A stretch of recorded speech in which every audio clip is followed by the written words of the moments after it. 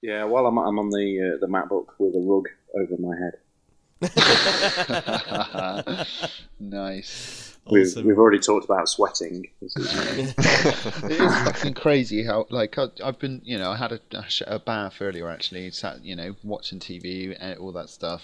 Come sit down, play fucking Overwatch, mate, sweating instantly.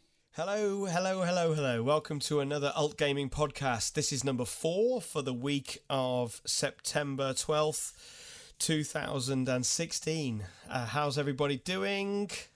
Very all well. good, all good. Excellent. Eddie, Rio, Vivamord and Char are in the house. Hello. And we've got a delectable Ahoy. delight of different subjects to talk about, including No Man's Sky, the new Overwatch map, the Battlefield 1 beta, the PlayStation 4 Pro.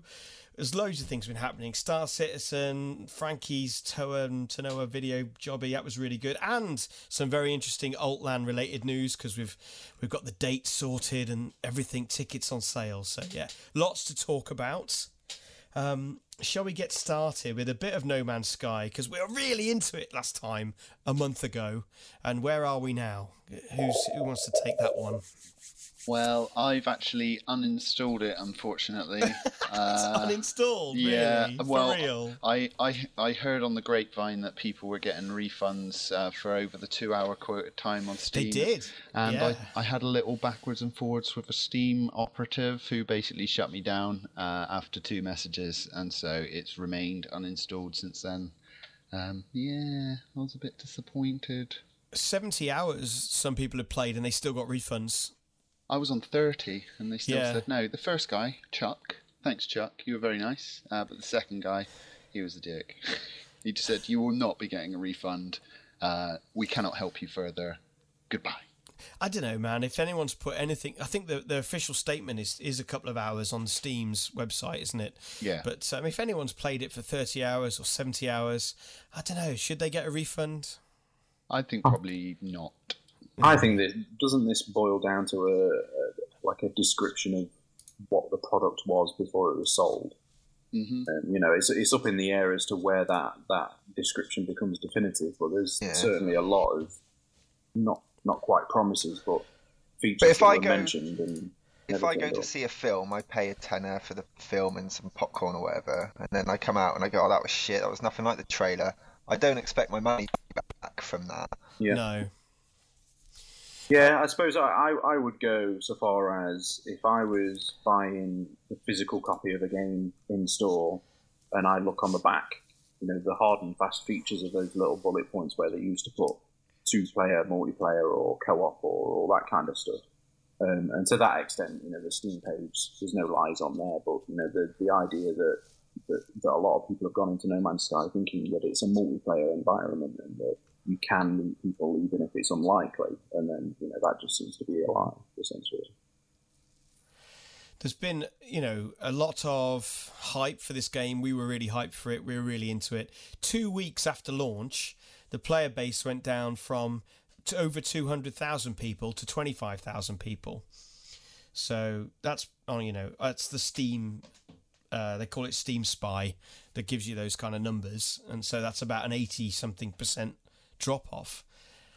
You're always going to get like a drop-off, a large drop-off Should it be as well. that large? Not that large, no. I mean, that's what's Tom Clancy's game, The Division. That's like that bad, That's been out a lot longer. Sure, but Not 1 month after release. it's still after the first month, it's still dropped a significant amount of players.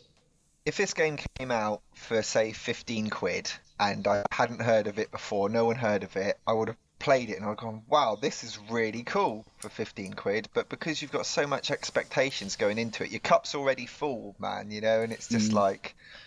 I think for me, the reason that I sort of slowly started to get, it's a bit...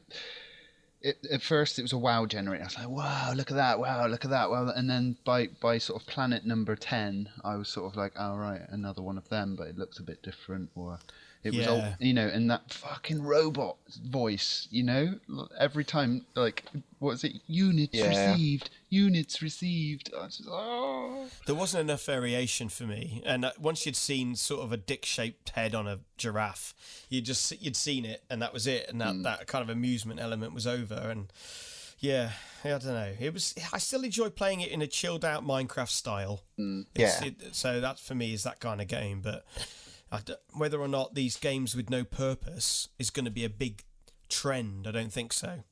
I think this is probably... The purpose seemed to be just maxing out your slots, really, didn't it? It was like you wanted to just try and get another slot on your suit or whatever. Sure. It was. That was it. What do you think it would take, patch-wise, to bring everybody back vigor renewed? Wow, very, very good multiplayer.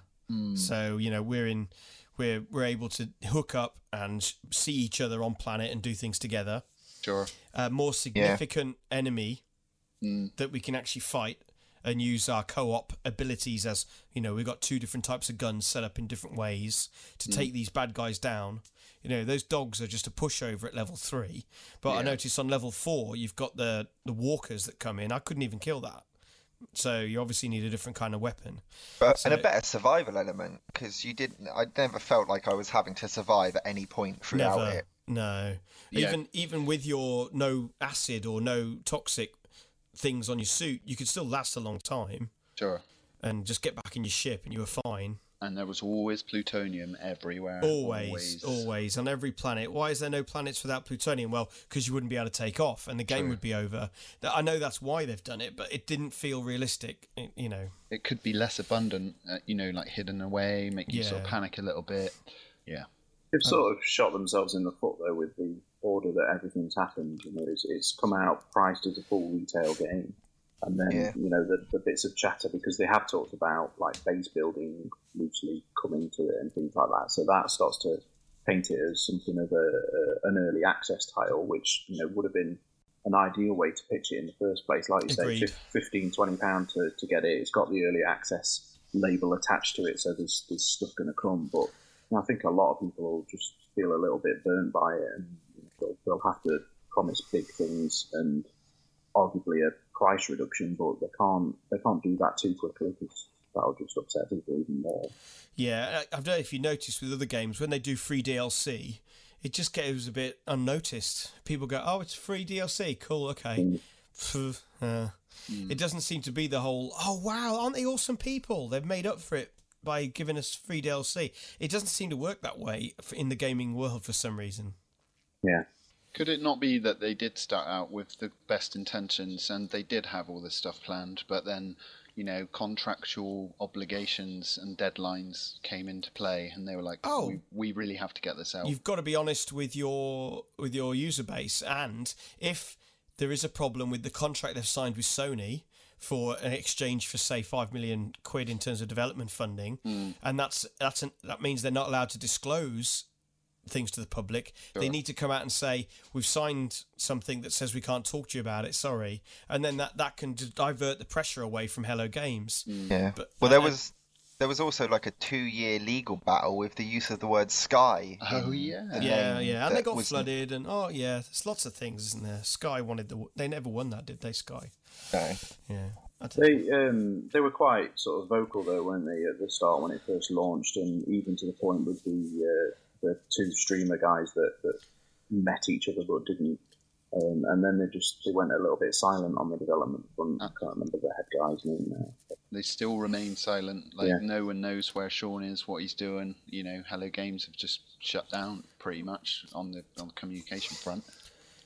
Sad story, and it's not the first one really from this whole kind of like user-funded style games. We've seen these sort of things before. This is the first time it's been a full title, I suppose, and we've seen it, but not great for the industry, not great for consumer confidence. But I suppose there's just so many people buying games, it doesn't matter. True. You know, that's the thing with the industry right now, it's massive. But yeah, I think it's quite a sort of zeitgeisty thing at the moment, that, you know, it goes back to things like pre-ordering and investing in games and the hype and the marketing and how sort of transparent that should be, and how clouded we're all getting at this point, because so many people are pre-ordering things quite blindly, and people are getting away with, you know, essentially releasing products that aren't meeting the promises that they put forward. The pre-order period, it's a bit like the Renaissance. They'll look back at this time Yeah, I hope so. Oh, yeah. It's yeah.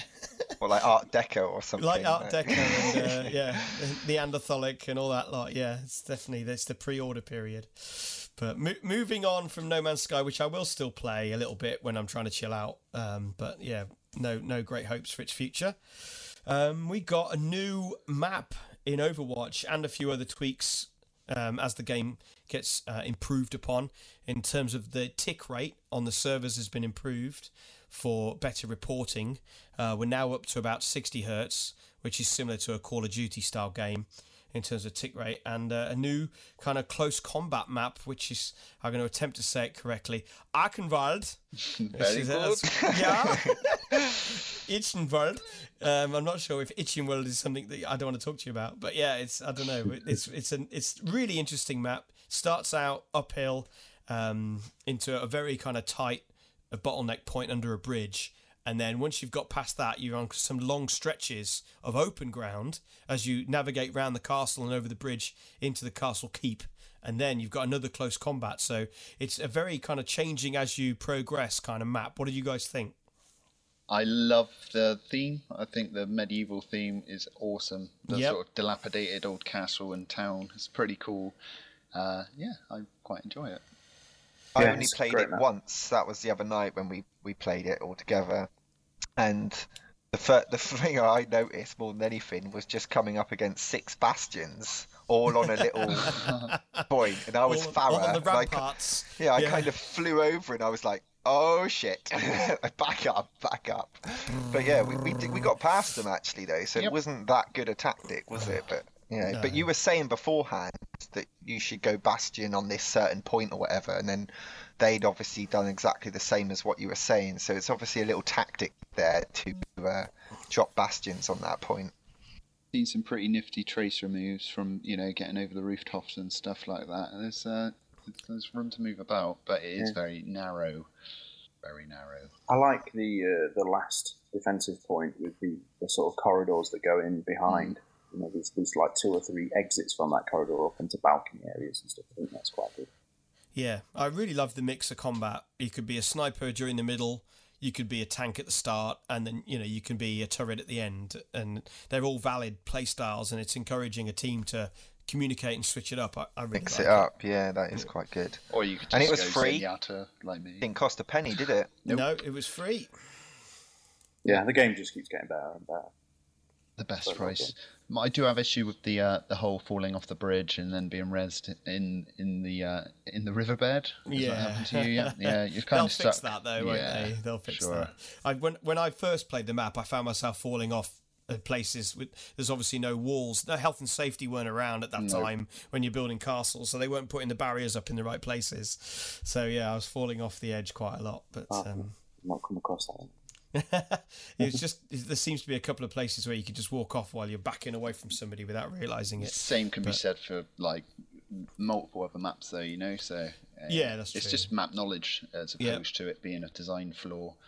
Yeah, which is great. Map knowledge is one of the most enjoyable things when you get one-upmanship on somebody because you knew where to go. So it's really good. We've also been playing quite a bit of these kind of like, what do we call them, pinch points or defensive stronghold points. We've been trying to talk when we're playing the game.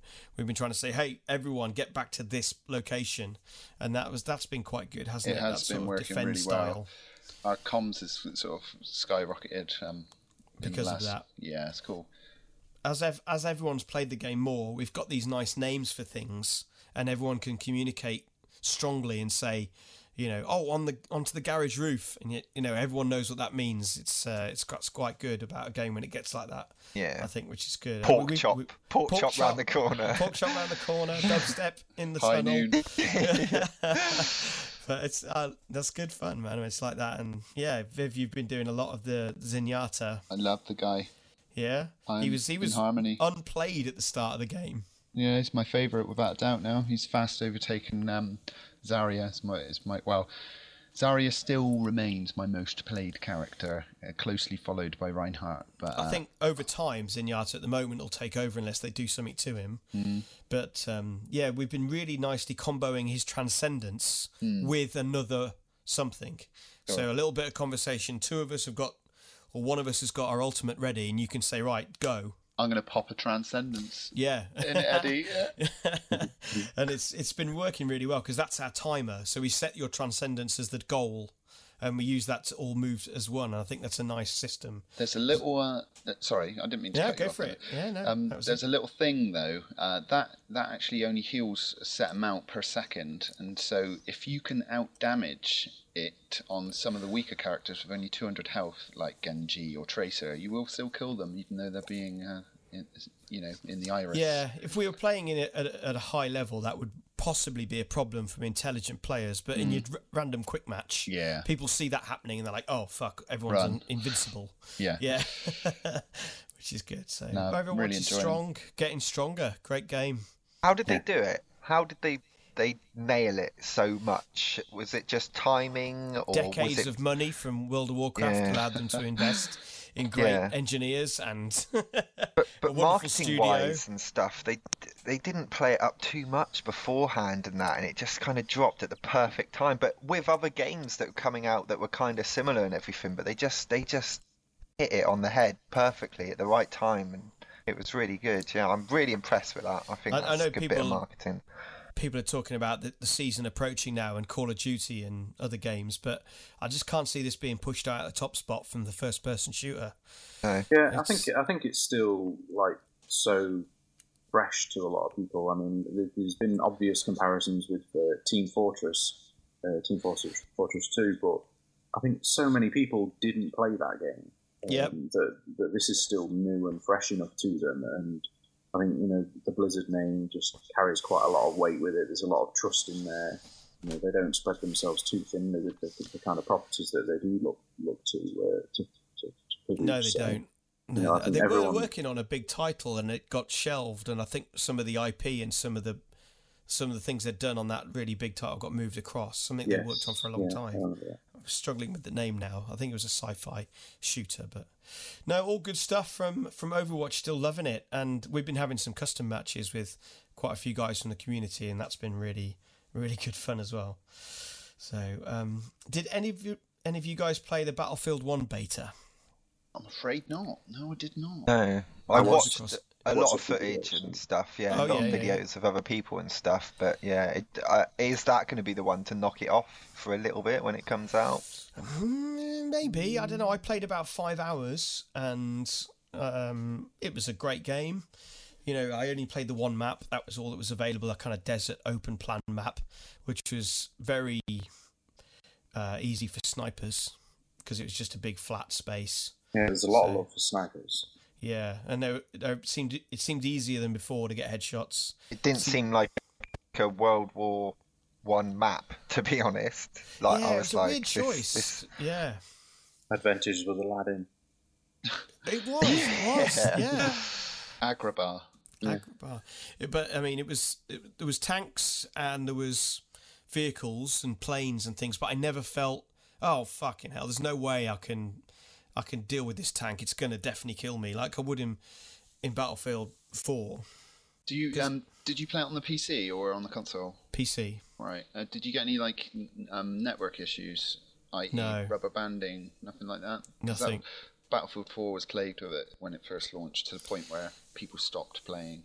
I mean, I know a few people. I mean, the CG Mag online and quite a few other people, I think Polygon, they all put out really sort of nasty reviews of the beta, saying it was suffering from all sorts of stuttering and issues, but I didn't get it at all. I don't know what they're talking about. Maybe I played off peak. I think I was playing in the daytime. But yeah, got the a audio nice quality was PC top. there as well, haven't you? Well, yeah, it's all right. Yeah, it's okay. But it's a fucking reskin at the end of the day, though, isn't it? It felt like playing Battlefield 4 with new sound effects. That's what I want to get to saying, really. It was exactly the same gameplay style, exactly the same feel to it. I'm on foot. Should I bother to get in a vehicle? Maybe, maybe not. Shall I take a weapon with a scope? Fucking hell yeah, because it's 2 miles to reach someone.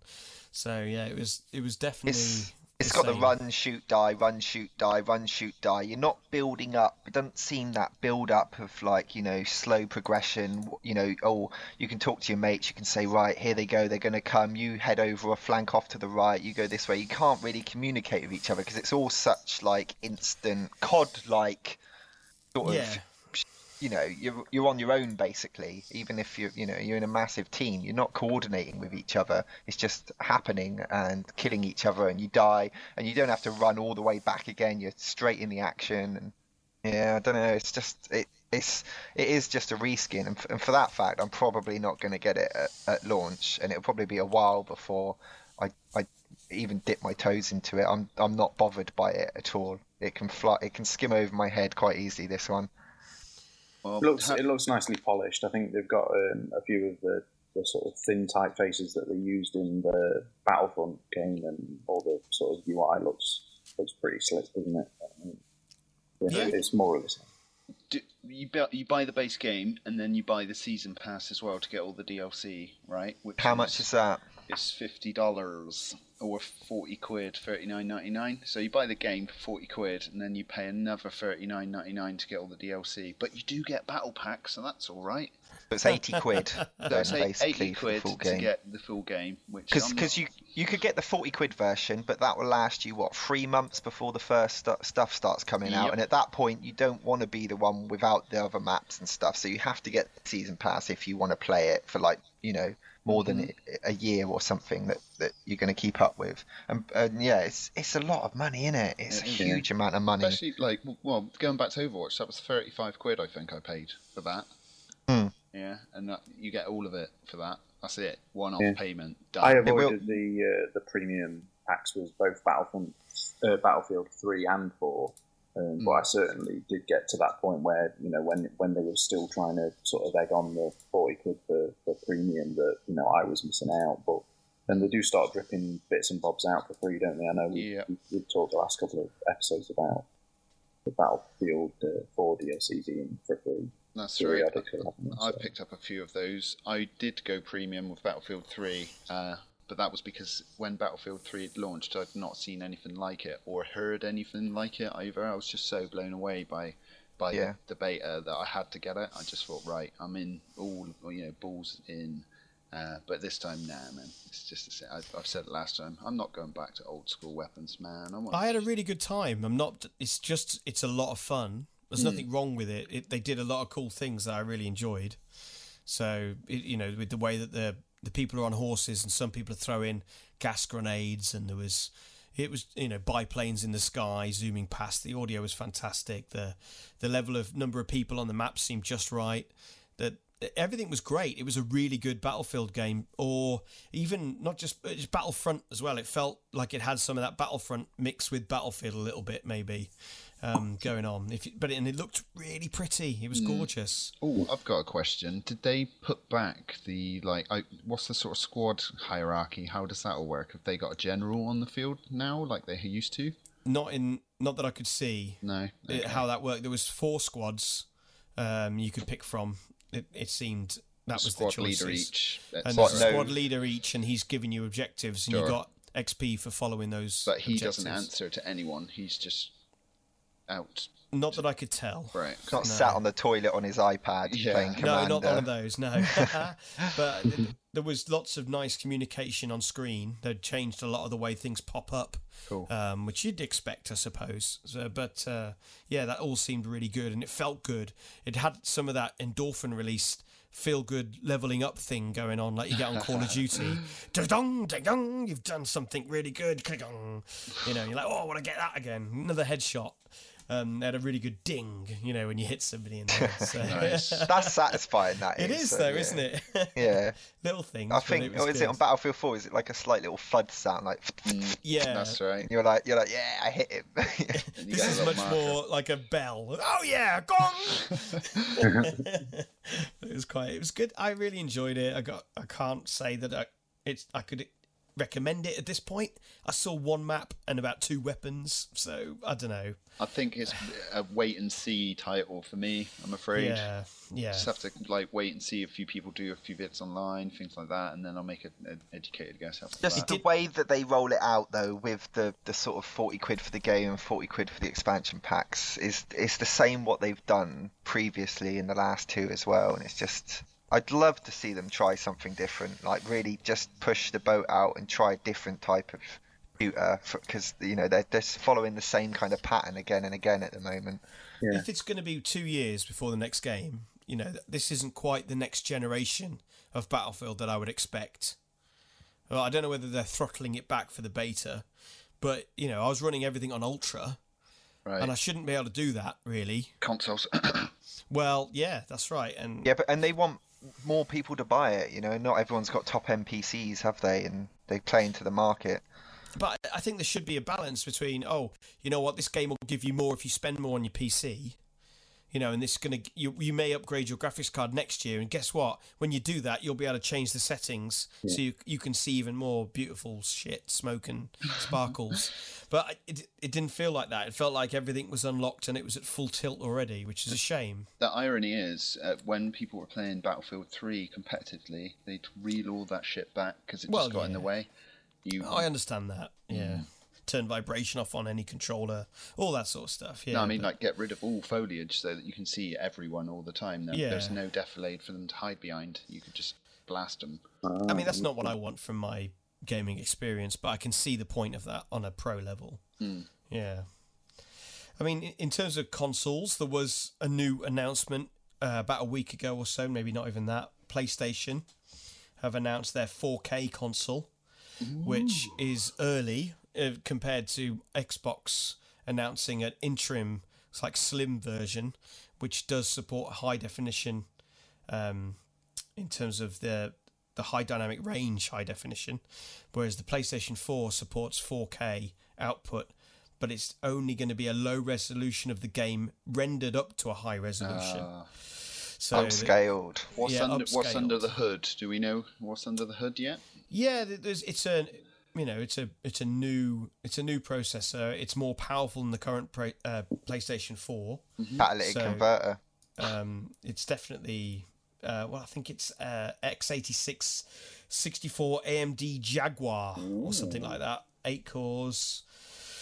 So yeah, it's all right. It's a good thing, and it will mean that you're going to have any games at 1080p, which playing either at a higher frame rate or with a few more frills turned on. A bit like a PC turning up the settings element to it. Right. That was one thing they kind of used in their press conference, was a description about how we'll make these shaders and the things and bobs and looking amazing. Look at this realism, blah blah blah. So I mean, from a console point of view, it's more than was said for the new Xbox, but so they are kind of one-upping a little bit. I mean, are they pricing it competitively, or are they just going to whack a huge price on it, do you think? I think it's priced very well. They've got, I think the classic 350, which is... In the UK, yeah? Yeah. Very good. Very, very good. I read a lot of articles of people saying that, this could be like the last kind of generation of consoles or anything. But the way that they sell, I don't see that being a thing at all, because... Too easy to just plug them in. It's a different market, isn't it? I think the vast majority of PlayStations and Xbox Ones are being sold to people that aren't even considering PCs as a real option. They're in their comfort zone, like you say. You just buy one, get it home, plug it in. Obviously nowadays, download your first game and get going. Steam kind of opened up a little bit with having their little Steam boxes and the consoles and things, and I can see that being more of a thing in the future, and I can't believe it's not more of a thing now, where you can buy a PC in a box for say $350 and you can get Steam installed on it. And why other companies aren't just bashing those out, because it seems like the kind of perfect living room kind of thing where other companies could just make little computers that could just sit underneath your TV and people can play games. You can plug keyboard and mouse into it, or you can plug a controller into it, and it can also do your TV stuff like UView and YouTube and access all that kind of stuff as well. And Do you surprised we don't see more of like those types of box. Like when I walk into Curry's or Tesco's even and places like that, you'd see little units of 300 quid or something that you could buy, stick underneath, and you can install Steam on it. And I don't see why that isn't more of a thing at the moment. I think that's the way it could go. A 350 quid PC would outperform the new PS4 Pro, like 8 cores, terabyte hard drive. Wouldn't have to though, would it? It wouldn't have to, because kids that want a computer or something to play games on, and parents would buy it for them, and you could get Steam on it, you could get all the mobile games on it and everything as well. Yeah, I think there's a couple of things there, isn't there? There's the sort of brand appeal. So you kind of ask yourself, like, which of the PC manufacturers have got anywhere near the sense of like living room name knowledge that a Sony or a Microsoft has got. And you're probably looking at people like Dell, that could potentially put something out there like that. But then there's always been this idea with consoles that they lose money on the hardware and they're licensing the software, and obviously there's that ecosystem side of it that you just wouldn't get from that PC side of things. So I don't know how much of an impact that has on things now, our lives and stuff. But I think, because I watch videos like Frankie on PC and other YouTubers that do their kind of £300-400 PC build, and it can it outperform the kind of consoles and play the games at the same thing, and most of the time they do, but it's just the knowledge of that's building the PC from the cheap parts that you buy and put it all together, rather than like a little package that you can get off of someone. But I think as prices drop for computers and components become a lot cheaper, I see home servers and little home PCs and stuff becoming more of a thing. Resolution is pretty key to this conversation, I think. Building a computer to run at 1080p max settings is so much cheaper now, and it's so much easier, and it's like energy wise the components don't use as much power, so you haven't got as much heat, so you can use smaller boxes.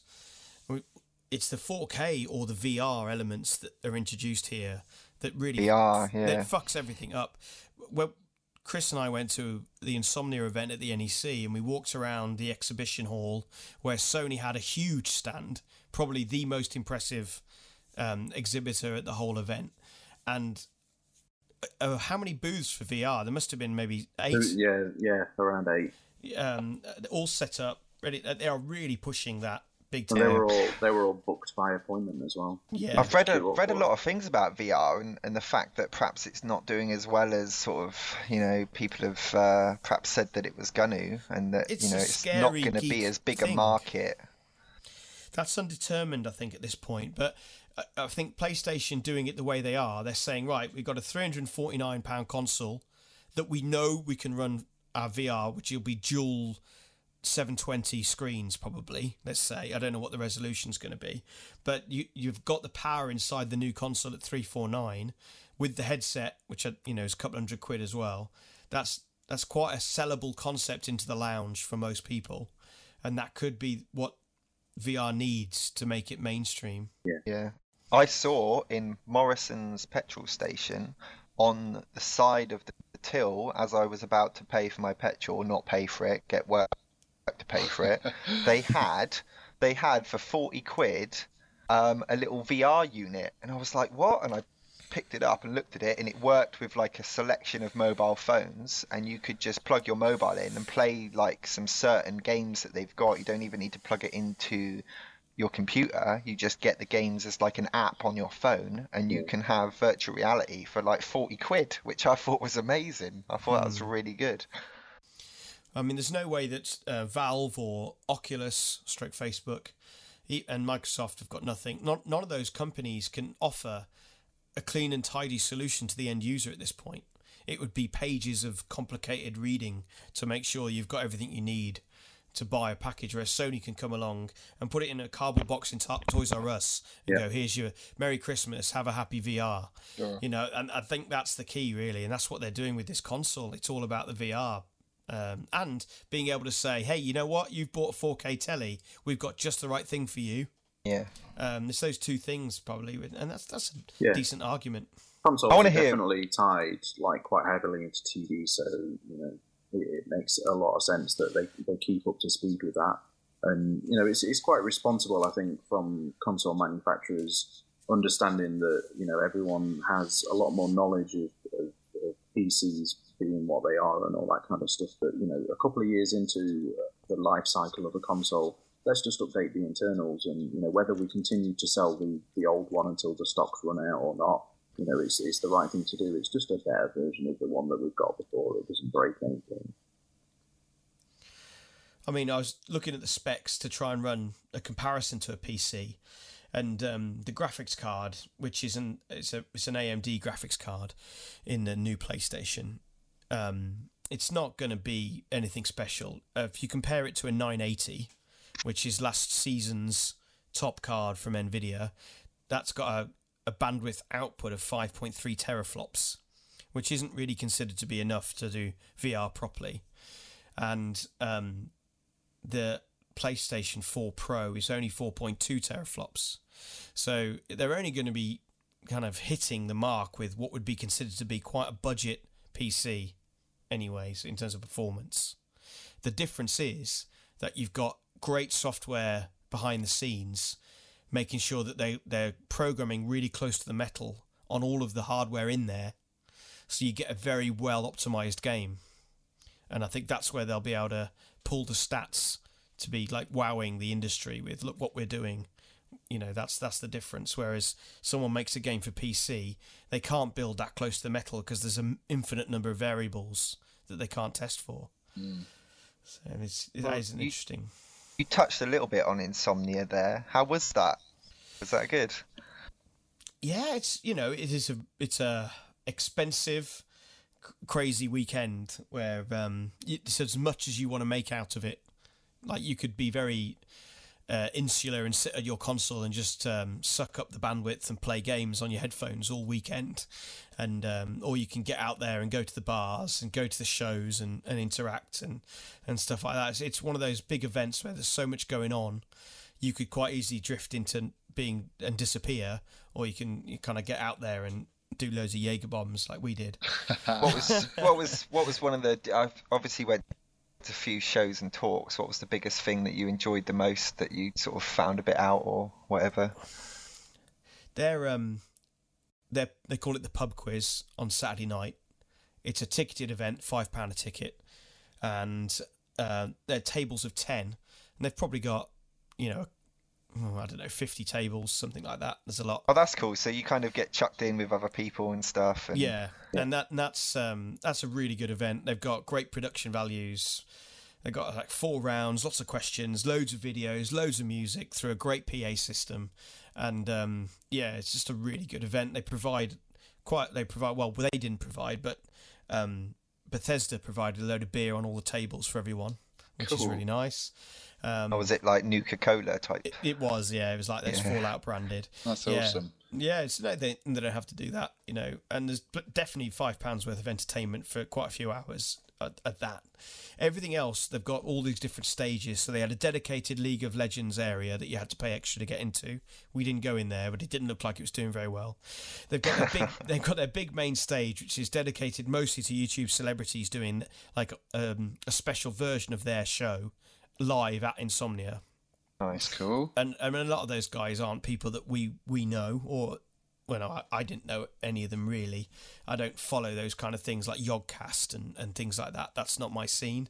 Yeah. So there's clearly that Syndicate and that crowd have got a big thing going on there, and a lot of the sort of more famous YouTube celebrities come from Minecraft, perhaps, and have hit the right age curve. Yeah, I was going to say, I think we're about 10 years too old for that. Yeah, they are huge. They have their own booths, and they have huge merchandise stands selling caps and T-shirts and you name it. And they have special shows, headlining at 9 o'clock at night and things. So there's a lot of stuff there for anyone that's a big fan of that.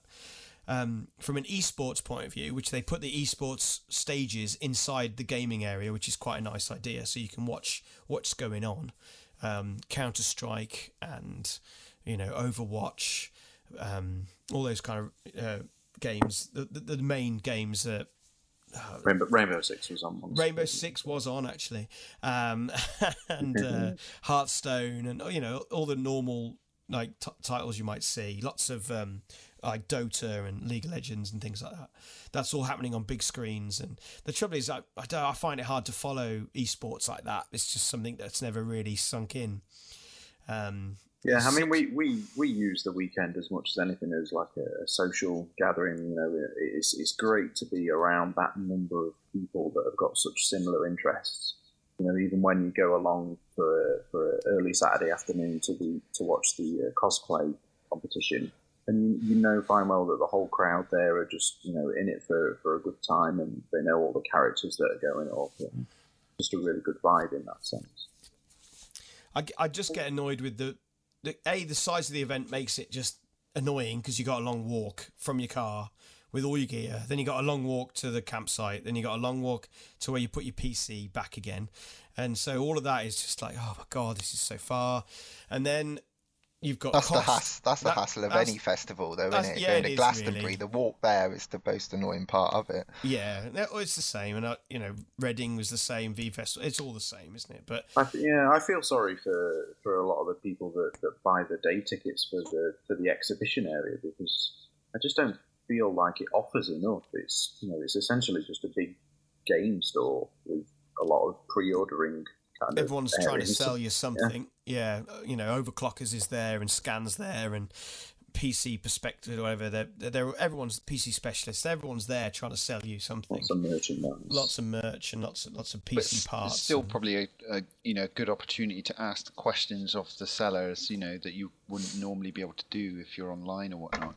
Yeah, I suppose I'm not in a great place because I wouldn't ask anyone really anything. I probably know it, or I've done my own research, if you know what I mean, and sure. I've found out that sounds really big-headed, but I'm not going to go, and I'm just going to get irritated by the answer I'm going to get from some guy who's being paid to work a long weekend at the NEC on a stand. I mean, I don't feel like I'm getting close to, there's nobody from NVIDIA there, or there's nobody from Intel there. It's not like that, it's but it's just the cost. It bugs me. It's so expensive. You're paying £140 for your ticket with everything, and then everything there is marked up. Like the beer is expensive, the food is expensive. It's just one of those weekends where you just feel like you never stop getting your wallet out. Yeah. Well, that's it. The only LAN party that I've been to is the one that we do, and I've thoroughly enjoyed that. So I don't know if I'd want to go to a big corporate event type thing like that, because I don't know whether I'd like that kind of. I suppose if we go with a group of friends and it's fun, but like you said, you're pulling your wallet out every 2 minutes and stuff, and it just hurts. I think I spent about £230 when I was there, and obviously the tickets were 140, so it's a £350 weekend. It's quite a lot of money. Yeah, indeed. And I didn't buy anything. And I know people that were there buying things. Well, that's all of that money. That's a new console, isn't it? Well, yeah, exactly. Yeah. And okay, yeah, it was. Was it worth it? Yeah, it's questionable. I don't know. I had a great time. I got really drunk, and we played some games. Not a lot. We mostly socialised. So, it's a good fun from that point of view. Do I prefer smaller LANs? Definitely. Do I think alt LAN's better? 10 times better. Yes. I fell out with my Turtle Beach headset as well. It was quite yeah. We had a lot of faults on our little row. Everyone was having things break. Keyboards were breaking. Headsets were breaking. It wasn't a very good weekend, was it? That would be the beer. Yeah, maybe. I was trying to play Overwatch at 5:30 in the morning after drinking God knows how much stuff all day and all night, and I couldn't see. And I was doing that thing where you close one eye and you're just trying to squint enough to aim, and you're getting closer and closer to your screen. Pirate, sir. What am I doing? I had a moment last weekend with Harry. Eelman got online with Overwatch, and it was about 2 a.m. and I'd smoked quite a bit, and I drank even more, and I was like, "Why am I doing so rubbish? What's wrong with me?" That's every weekend with you. Yeah, that's no change there. I am in harmony. All right. Well, shall we take a little break and top up our drinks?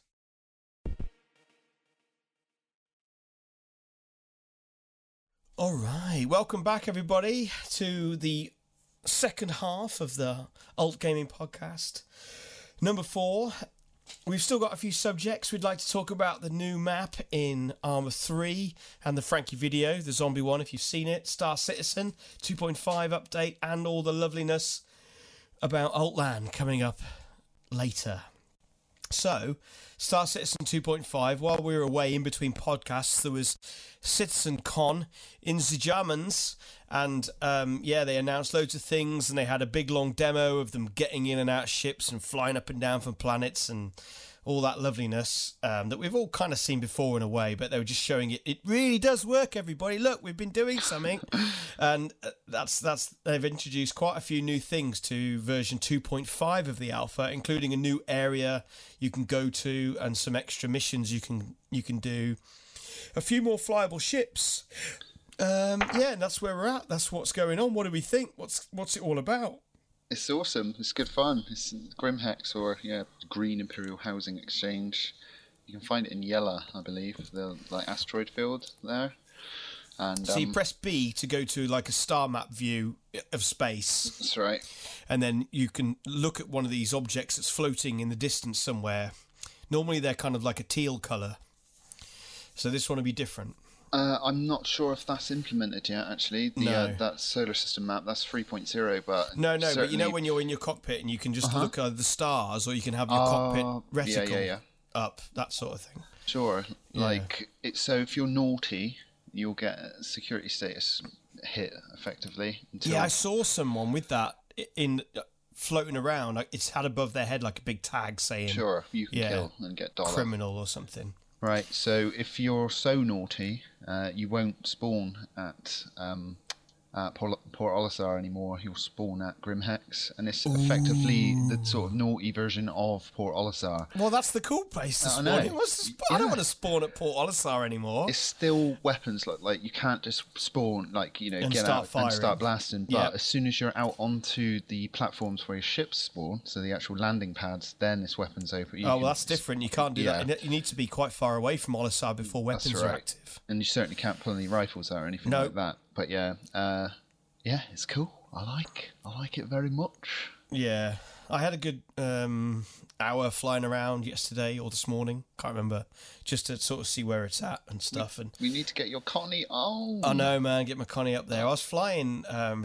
Reliant. It was available. What, a Bobbin Reliant? Yeah, it was like Del Boy in the back and everything. It was awesome. But and it was a really nice ship, dead agile and manoeuvrable compared to the Connie, which is really a big beast. So it's cool though. Yeah, no, it's really cool. That's right. And I did a mission where you had to go and find an unknown signal, which I tracked that unknown signal, and they gave me some coordinates, which I traced those coordinates to an asteroid field, and in that asteroid field was a blown up ship, and its like black box recorder was bleeping in space, and to collect it I had to do an EVA to go and get it, which was really cool. So park your ship up, open the doors, get out, jetpack over to this thing, collect it, jet back to your ship. It was a really cool experience, and I was only on my own, and there was no one else attacking me. But you'd feel really vulnerable. I was like, "Fucking hell, I'm outside my ship." Hurry up. If this was like EVE real game, style, where if you die, you're dead, and you lose your fucking stuff, that would be stressful. That would be really stressful. I was in a ship that could have had more than one crew member, so there could have been somebody staying on board. But if you're in a single man ship, these missions are going to be so hard. Unless you kind of go in as a crew, 2 single man ships, like together as a pack. What did you make of the landing computer? Definitely cool. Needed.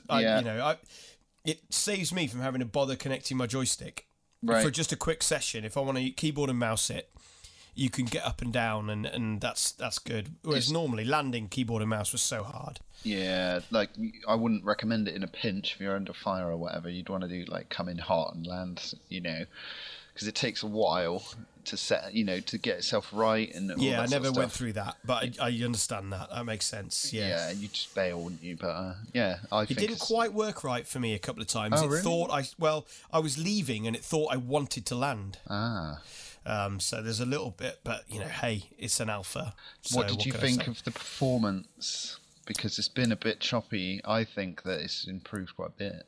Yeah, I'm running at 2560 by 1440 on low. and it seemed fine. It seems pretty smooth. I wouldn't want to push it any higher right now. No. 1080 on medium I'm afraid. That's all my that would make sense. It just looks a bit sharper for me to run at native res. Sure. But I think outside the spaceship view, so an F4, it's just gorgeous. Awesome. And that's on low. And it just, I don't know whether or not low, medium, high even does much right now. But it just looks really, really good. I just felt, was it 5 minutes probably, in space, not going anywhere, just doing the different camera angles, going, Yes, it's such a gorgeous textures and layers and colours, and even space looks great. They've done a good job with all of that. Yeah, it's coming on rather nicely. Roll on 3.0, but it really does feel next gen. We need to rouse the troops and get everyone out for a little test flight. Yeah, definitely. I'd be up for that. Go to Korea and start causing a little bit of ruckus. That would be fun. Do you have it, Chart? I haven't. No. You can still get the base one for 35 quid, I think.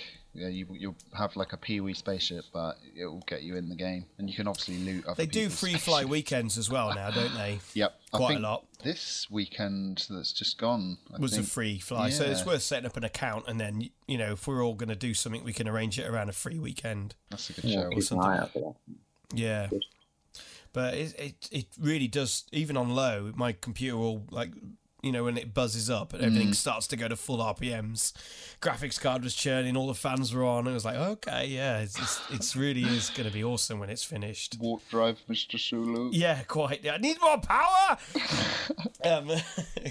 Can you give me an answer without what is it? Well, he always goes, it's like a chicken in the summer or something. What? He always has like an extra bit that he always adds on to the end. He never answers it with just the answer. But yeah, I don't know. It was really good experience. It looked really pretty, and I can really see that it's going to be gorgeous. And you compare that to some really what would be like Battlefield 4 or the new Call of Duty that's coming out, or anything that's new. Even No Man's Sky. They look crap compared to this already. Yeah. Which is really interesting. So that's quite cool. It's definitely shaping up. I watched the new Around the Verse 3.6. Right. And they've changed the lineup a little bit, and Chris Roberts is back behind the desk with his wife talking and doing the kind of like I'm the show host thing that Lesnick had been doing for a while. Fuck me, it's cheesy and awkward. They've got like hand signals that they're doing together where they go, see you around the verse. And they both point up to the sky together and stuff. You're like, fuck off. Do you a Rolf's Cartoon Club next week? Yeah, but worse. At least he was fun with it, There was nothing fun about it. It was like, we've written this script, we think it's really good, and we're going to read it and put all the pauses in exactly where we put them in when we wrote it down. It was just awful, and I just think, but they're cutting away now to the studios, the different sections, and they're getting really good at this because they've had to be doing these video logs every week, which you don't normally have to do, I suppose, in production normally. And they've got really good now, and they've obviously sent some better kit, some nicer cameras and microphones to all these locations, so they're not just filming it on their phone. Yeah, but I kind of like that amateurish vibe about it all as well at the same time. Going back, that was true, but I mean, at least now when they cut away from the studio, it's not jarring and it feels like it's shut. For me, but it does some production, which I expect to see when you've got $150 million and whatever, 1.5 million users and all the rest of it. So someone linked a video, like a little short clip of the Wing Commander movie, when it looks like I've tried to watch it a few times, but I think I've missed the boat. I just can't get into it. There was a scene apparently where the main character's in a load of trouble, and then this hotshot pilot comes along and blasts the bad guys, and it's Chris Roberts.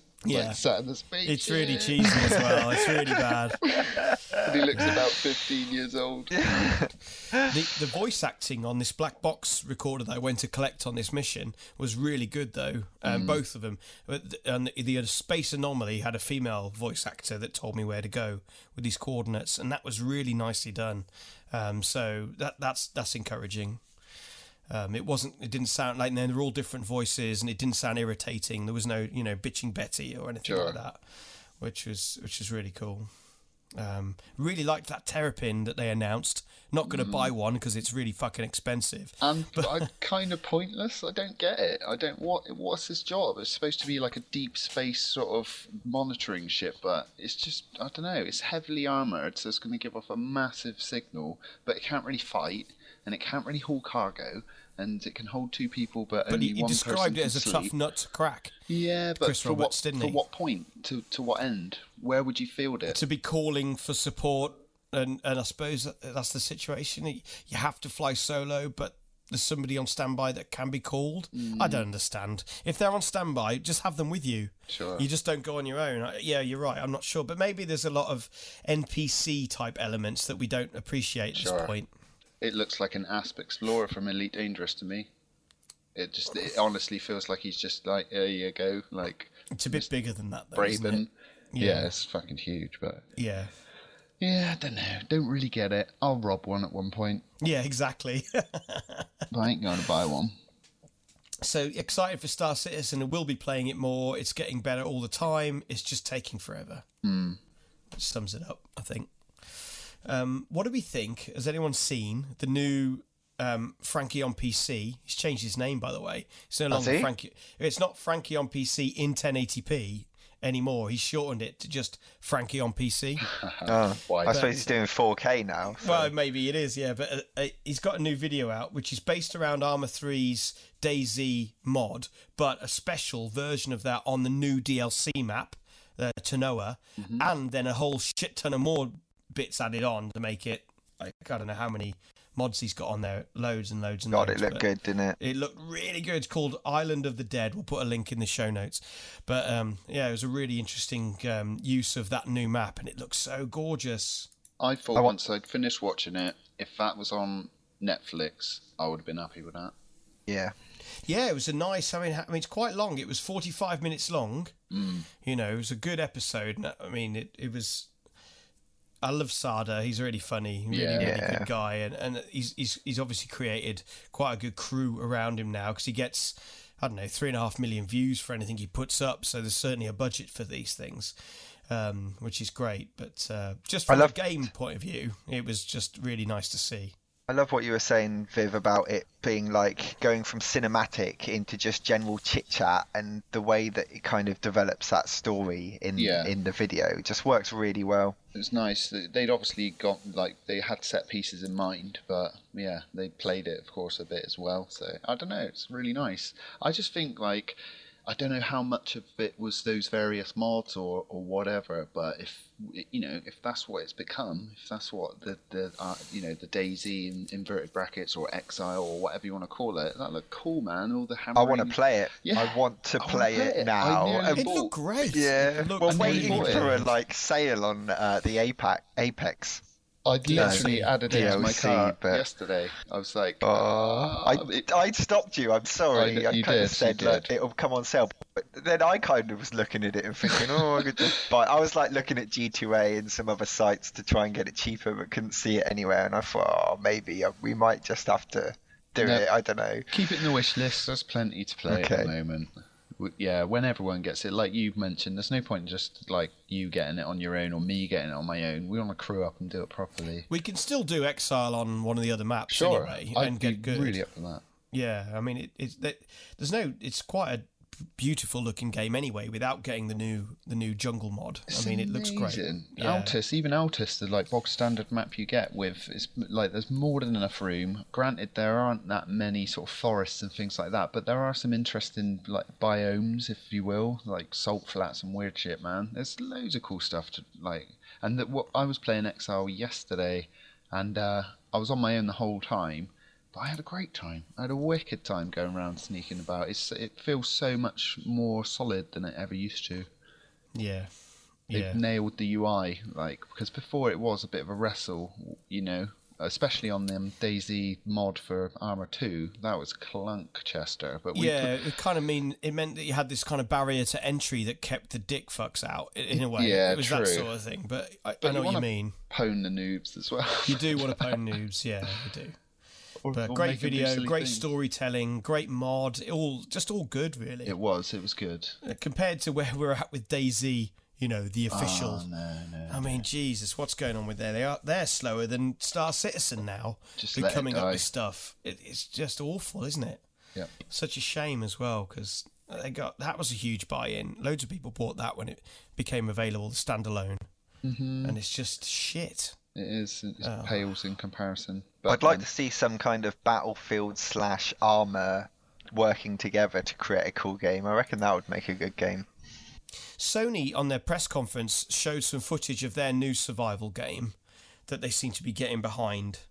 That was, I can't remember the name now, but I know the one you mean. It looked good. I mean, they had a survival game last year. Ed, you bought it actually, and you were the only one that played it. H1Z1. H1Z1, which they've obviously just pulled the funding out on that now, but it brought it into another survival game, which was looking really good. So maybe there'll be a big kind of production house that'll get behind it, like Ubisoft or Microsoft or Sony or someone, and they'll do it properly. Maybe they could do something with Wildlands in the Ghost Recon universe, and that could have a bit like Call of Duty has a zombies mode. Maybe that could have a zombies mode or something like that. 'Cause it still hasn't really been broken by any of the big guys yet, has it? The DayZ phenomenon. There's not one sort of ultimate zombie survival game that scratches the itch that the DayZ mod on Arma 2 Operation Arrowhead. That was just outstanding. But no, it's good video, great production from Frankie, and it's great to see that sort of stuff being done. It's quality, quality YouTubing. There's still a lot of other alternative mods and just game modes on Arma 3 that we've not even looked at. I mean, we used to play quite a bit of Wasteland, which you don't even need any mods to run. You can just join the server. Yeah. And they're fantastic. It's good fun. But yeah, so there's lots to play. I mean, when I looked yesterday, I didn't expect to see many servers, to be honest, but there were like hundreds and hundreds, and tons of which had over 2/3 full of players. There's literally thousands of people online all the time on all kinds of Arma servers. It's really active. We need to do like an Arma night or an Arma, at least once a month anyway. Sure, just keep our I'd hand love in. it. Because it is always good whenever we break it out and Ixial goes in charge and sets it all up for us. And yeah, it's great. But Randomly parachutes in a whole fire team behind us and doesn't tell us. Oh, look at that. Look at those guys. Yeah. So, where are we at with Altlan, I hear you say? Well, I don't know if you've checked the website. Of course I have. But we have announced dates and tickets and all that kit and caboodle, which is exciting. It's very exciting. So we were going to do another one this year, and we decided against it in the interests of making sure that we can put the very best lands on that we can. And we've taken a step to changing the weekend slightly, and we've extended it. And that's probably like the big thing. So you can arrive on Friday, and you don't have to go home until Monday, which is hopefully going to make it much more of a value proposition to people that thought, 60 quid, that's a lot for a weekend, because we've now got an extra night of drinking. But also for those people that are travelling quite far, it's really nice to not have to drive with a massive hangover maybe on Sunday after a big Saturday night. So you could be travelling by public transport. It could take you hours to get home. No one wants to do that with a thumping headache. So yeah, we totally get that as well. And also from our point of view, it means we can take our time breaking down the event, and it's not such a huge rush to get out like it is normally on a Sunday afternoon when we're breaking down, and it's just we're all knackered. So yeah, you guys. Yeah, so it's Easter weekend. Easter weekend, so 14th to the 17th of April. Yep. As you say, 17th being that Monday. It's all bank holiday, so no one needs to book any time. You've just got it off already. That's exactly what I thought. Like, as soon as I read it, I was like, bargain. I don't have to book any holiday. I can just attend and everything's cool. Bring your own Easter eggs, though. Easter I was eggs. going to say, are our provided, Easter eggs. yeah. Well, in the form of hidden surprises. But no, I don't know. We've got 45 places in terms of where we can put seats out, tables, and you can set your stuff up, which is, it's not a lot. Obviously, we encourage anyone, if they're keen to come, to pick up your ticket early to guarantee a place. Yeah. We've got some new ideas to try out, some of it tech-wise, some of it just evolutions on what we've done before. So, same formula, main hall, all the tables set up, main stage, lots of events. You will be automatically enrolled. You can really procrastinate and say you don't want to be part of it, and we will listen to you if you've got a reasonable excuse, but otherwise you have to get up there and play. And just the normal foray of drinking and fire pit and late night Cards Against Humanity, etc. Will there be rock band? There will Absolutely. be rock band, without I've started doubt. practicing already. There will be rock band. Mommy Jean is going to sort out the breakfasts again. I've confirmed that already. Nail game? There is going to be nail game, Yeah. absolutely essential. I mean, obviously, this is our third event now, so people are starting to get good. So we might have to up the ante and have a hardcore round. Which I need to reclaim my title. So looking forward to that. I think one of my highlights of the last one was when I can't remember the name of the kid, but he was an absolute legend the whole weekend. He was really nice. I think he was younger than most of the other people there, but we were playing Cards Against Humanity, and he basically couldn't speak. He'd lost it so much he couldn't even talk. He couldn't even read out the cards. And someone else was getting so frustrated with it that he couldn't even speak. That I was finding it hilarious. I thought it was great, but this other kid was just like, I can't even take this. I just had to leave the table. I thought that was great. I thought it was really funny. Yeah, there's some. Everyone's already got some great memories, and it was quite nice when we were at Insomnia.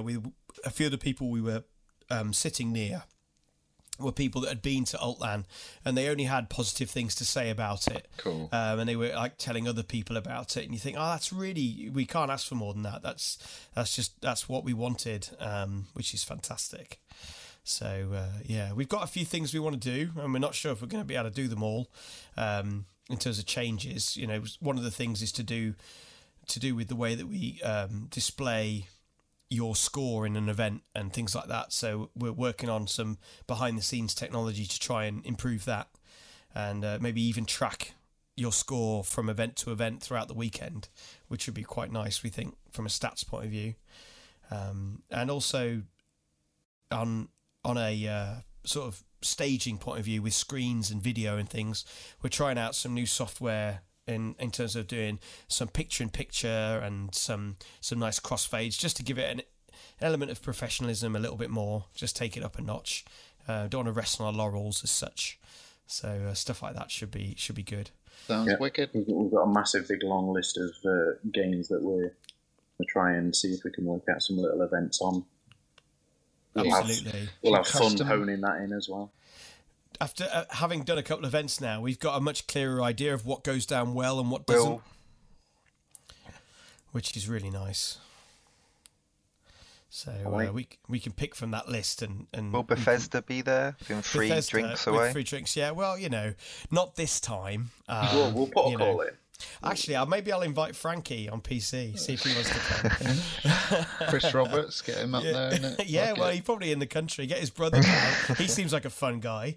Get Super Mario to come all the way from Japan. If you do need to ask any questions about that, you can send us a tweet to Altland UK. You can message us on Facebook. You could send us an email via the website, whichever form of communication you want. Just reach out and we'll answer any questions. Nothing is too stupid or too small. Like we were being asked about where can I sleep and any questions like that. That's fine. And is my stuff going to be safe? And no, maybe, I don't know. It's hard to answer that. But if you get drunk, where can I sleep? Sir? Yeah. Well, you can sleep. Oh, in your car, obviously. But no, we're going to have the big marquee outside again, and we're going to have obviously some space in the main hall. And so, we'll split people up across those two areas. But it's not an event about sleeping anyway, is it really? Is it snorers and non-snorers, perchance? It should be, really, but it never is. But it should be, yeah. So, no. My parents have got a camper van now, so I'll be coming in that. Well, that's tempting, yeah. Everyone will be in your... You could charge extra for a camper van, like luxury accommodation at land. We did set a tent up outside for us to duck into if things were really bad, and we never used it. Yeah.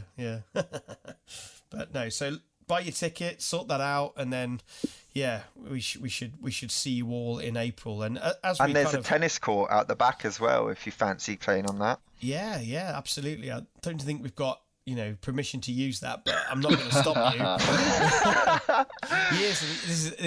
This is a secret from my friends. He won't want me to. I'm not going to mention his name, but a long time ago, I had a birthday party at that same venue. That's why I know about it. And he had sex with his girlfriend in those tennis courts. Actually, I don't think there's any evidence there now. Wow! So it's got a bit of history there. It's got a bit of history. Yeah, so it's a good tennis courts. So, I also think one of the best hangover cures for me was on the Saturday, going for a walk up the woods. That was cool. Yeah, there is some nice woods. Known for their dogging, actually, those woods. That's why I had such a good time. But no, there is some nice areas around there. And cool. A bit of fresh air. Actually, in April, it should be perfect. There'll be bluebells out, won't there? So that should be quite nice. But no, looking forward to that. Really excited. Glad we got a date. Glad we got the tickets on sale. And we've updated the website. There's a lovely little montage video that Ed... you put together for us, which looks great, and looking forward to it. 45 tickets available. Get them now. Get them now. Wop. We wanted to quickly touch on Inside chart. This game's great. I watched a playthrough with Christopher Odd. And it's by the guys called Playdead who did Limbo a few years ago. Limbo was a great game. Love that game. So this is another one of those perfect sort of anywhere in the region of like 6 to 8 hours to complete a reasonable pace, and it's just full of mystery and tension and stuff. So it's definitely, it feels like a Limbo type game. It's not a direct sequel, but it definitely follows a lot of the themes and sort of tones from it. But there's a lot more detail in the visuals for this one. If you remember Limbo, it was very much a silhouette and then a couple of sort of layers sat behind it, big speaking spiders. Yeah, it's not quite 2D, is it? No. That would be fake to describe it like that. It's like intelligent 2D, or I don't know, 2.5D. 5D. You've definitely got some elements of the environment that are sitting very much in the background, but they're part of the game. You've got to avoid them more. So what kind of puzzles are we talking about, like, to solve? Is it something I've seen it back when I've been walking along and I go back and I re-find it and bring it up? Yeah, there's a bit of back and forth.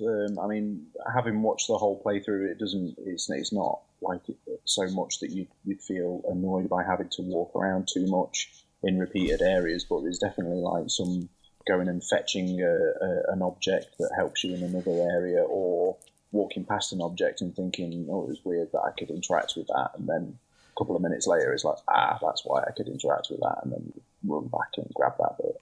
There's a couple of weird mechanics with controlling different characters in different ways to complete little puzzles. But I would say it's more of a sort of couple of minutes of thinking about a puzzle rather than them being overly challenging.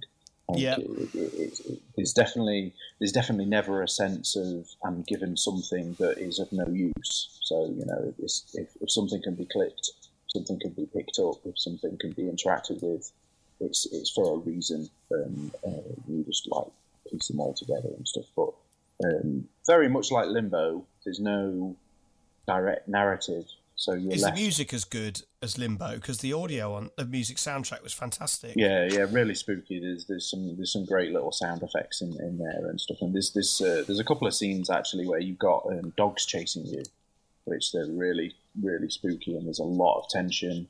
The timing's like perfect for the animations and stuff. You know, you're just scraping under a door, or you just climbing up onto the fence to escape the dogs and things like that. So yeah, it looks an absolute stone cold buy for anyone that likes those sort of short little adventures. I really do. I mean, I think they need their own genre almost in a way. I mean, Yeah. Explosion Man, Mao, Ori and the Blind Forest, all those kind of games that you can really get into for a weekend, finish it with a sense of satisfaction that you've done it. That's a great... there is something that's changed, I suppose, with online multiplayer that never ends kind of games that don't give you that completion feeling anymore. So I do really like those little titles. What platforms is it on? All of them, just about. Cool. Certainly PlayStation 4, Xbox One, and Steam, and I think it's 15 quid on all of them. That's not too shabby. Nice little game, yeah. Good to recommend these little pickups. We've skipped over a big piece of news during this podcast, being, just the start of September, and a very small company in Palo Alto announced a new phone and a new watch and some new earbuds. None of bits it's and new. pieces. None of it's really new. Well, yeah, technically, there's a W1 chip on the earbuds. But yeah, no. So one of the things that they had on their press conference was they had the Nintendo original inventor of Mario come out and have a little chat with the audience and announced Nintendo's very first game not on a Nintendo hardware. Ooh. Which is going to be a Mario game, but it's not a Mario game you would have played before. It's Mario in a kind of Mario Run style where he's got a constant momentum and you're interacting with his movement left to right on screen. Right. So it looks like your traditional Mario game where you're picking up coins and jumping over plant pots and tubes and drain pipes and things, but he's always moving. And the big push on this press conference was, and he was doing it in Japanese with a translator, but a few things he said in English that he was obviously really excited about was, you can now play with one hand. And Nice. that was like a big thing. So you've got the button that you press to jump, basically, and the longer you hold it down, the higher you jump. And it's always moving, so it's a bit like Flappy Bird, in that respect. And so, yeah, that was one of the big announcements. I've played a very similar game to this, actually. Yeah, I think it's a few people on. It's called Run Sackboy Run. Yeah. That's it. It's exactly like that. Subway Surfer's another one that seems to be... Yeah. But it's a nice little game. They were doing some cool things where I could set a time, and then you would get a version of me on your screen. Ghosting, but not in the full fidelity of a moving character. Sure. In a cup, but you could then obviously challenge me and we could win points or something that way. That's which awesome. I thought was a nice touch. The Mario looked really nicely animated and things like that, and it's obviously a very pretty looking game. It had some cool stuff where he was using his hands and like climbing a ladder above him to deal with some other things, and he's obviously got these kind of moments where he runs into a box and that stops him, and then you have to press go at the right time for him to get past the next objective and things like that. But So that's going to be an app, like in the App Store. that is an app in the App Store, and they're doing a one-off purchase, no in-game purchasing. Right. So the model, which is not the common model right now for apps, the common model is a free app, and then you pay for stuff as you need it. Sure. And their challenge is to encourage you to spend on, coins if it was Pokemon Go, for example. Well, they're Nintendo. Why would they do? But they're Nintendo, Same they've thing. got more wholesome values. It's a one-off fee, and we're not going to charge you ever again. But Yeah. yeah, I mean, it's- definitely this as a piece of news is much more about Nintendo doing something Moving. outside of their ecosystem. exactly. Is it the start of something, or is I hope so. Because Sonic did it years ago, and that was quite controversial at the time. I do remember. Well, Sega's not what it it could have been. I suppose it could be a decent argument there, but timing is just bob on now. I mean, there isn't really a smart device that couldn't run a classic Nintendo game now. Sure. From a power requirement point of view, so it's wonderful. To be able to like say, oh, you know what? Let's just like download the Nintendo Classics pack, if we could do on your iPhone, and then play a bunch of classic games like that without having to take my Nintendo DS separately with me. I mean, that would be.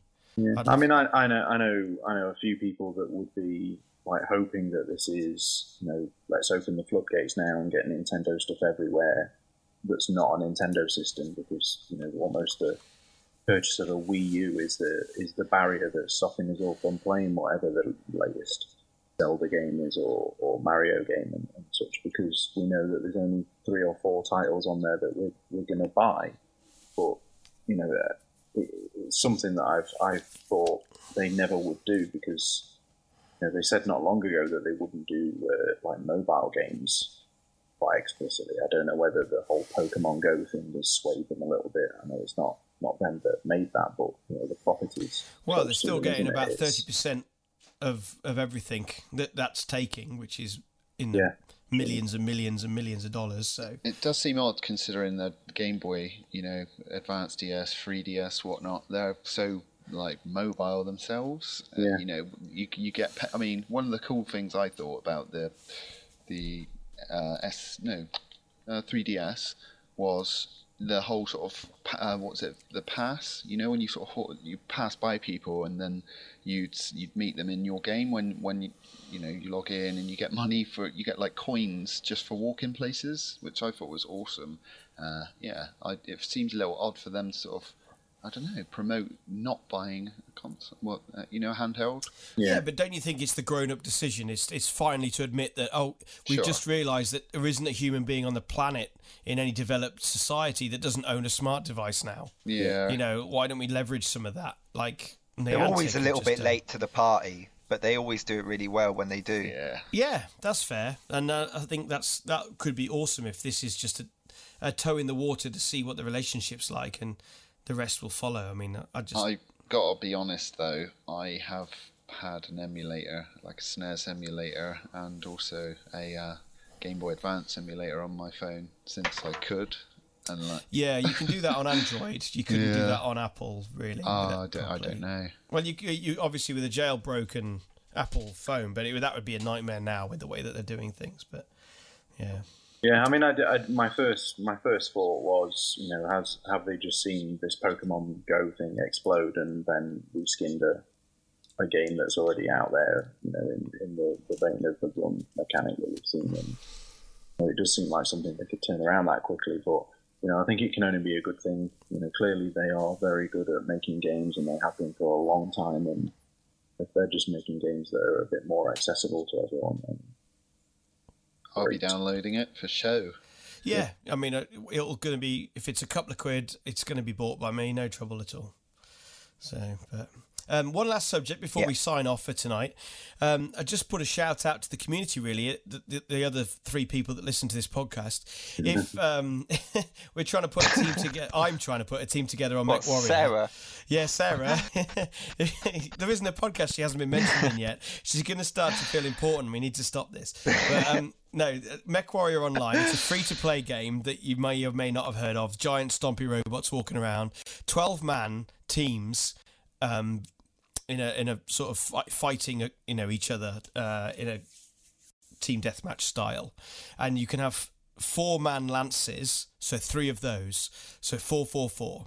So I would like to put together a full squad of 12 if we could at some point in the near future, and but you just need to download this game, have a few matches, and feel it up. But yeah, if you're interested in MechWarrior Online, obviously send us a message to our Twitter account, which is Ed. What's Twitter? Alt Gaming UK. Alt Gaming UK, and just say, yeah, I'm interested, and we'll respond or something, and let you know the TeamSpeak details. They are still password protected. We don't want just anyone jumping in, but if you've reached out to us and said that you're interested, that's absolutely what we'd like to do. So yeah, Mech Warrior, we need 12 people. At the moment, we've got 4. So, you know, eight more guys or gals to pilot our stompy robots would be great. Go on. How much is it and where do I get it? It's free. It's free. Best price. MWOmercs.com. So is the download. It's Mech Warrior Online is what it stands for, and Mercenaries is what that means. But my broadband gets switched on tomorrow because obviously I've just moved house. But once I've got my broadband back, I will download that. Awesome. Yeah, it's really good. I've enjoyed it. We've been doing a few training nights with Ixiel's got it, Atwa's got it, Chart's got it, I've got it. Obviously, I've been playing it for years now, and it's a really good. It's quite technical, I'm not going to lie. It's a proper PC title where you're looking at your keyboard and there's like 9 different keys to do different things and stuff like that. And a mouse with about 6 buttons on would be good. It's one of those kind of games, but I really like it for that. You know, it's not trying to sort of mollycoddle you in any way. So, but yeah, check it out. It's a good. You can always watch. There's a really good YouTube community called No Guts No Galaxy. And if you want to see what it's like, they're playing nearly every day, and they've got loads of videos about all the different mechs you can get. And it's a bit like if you know Eve, where you've got loads of ships, but it's not really about the chassis; it's about how you fit the chassis. And that's exactly the same with this game. There are loads of different chassis, but they can all have tons of different weapon combinations.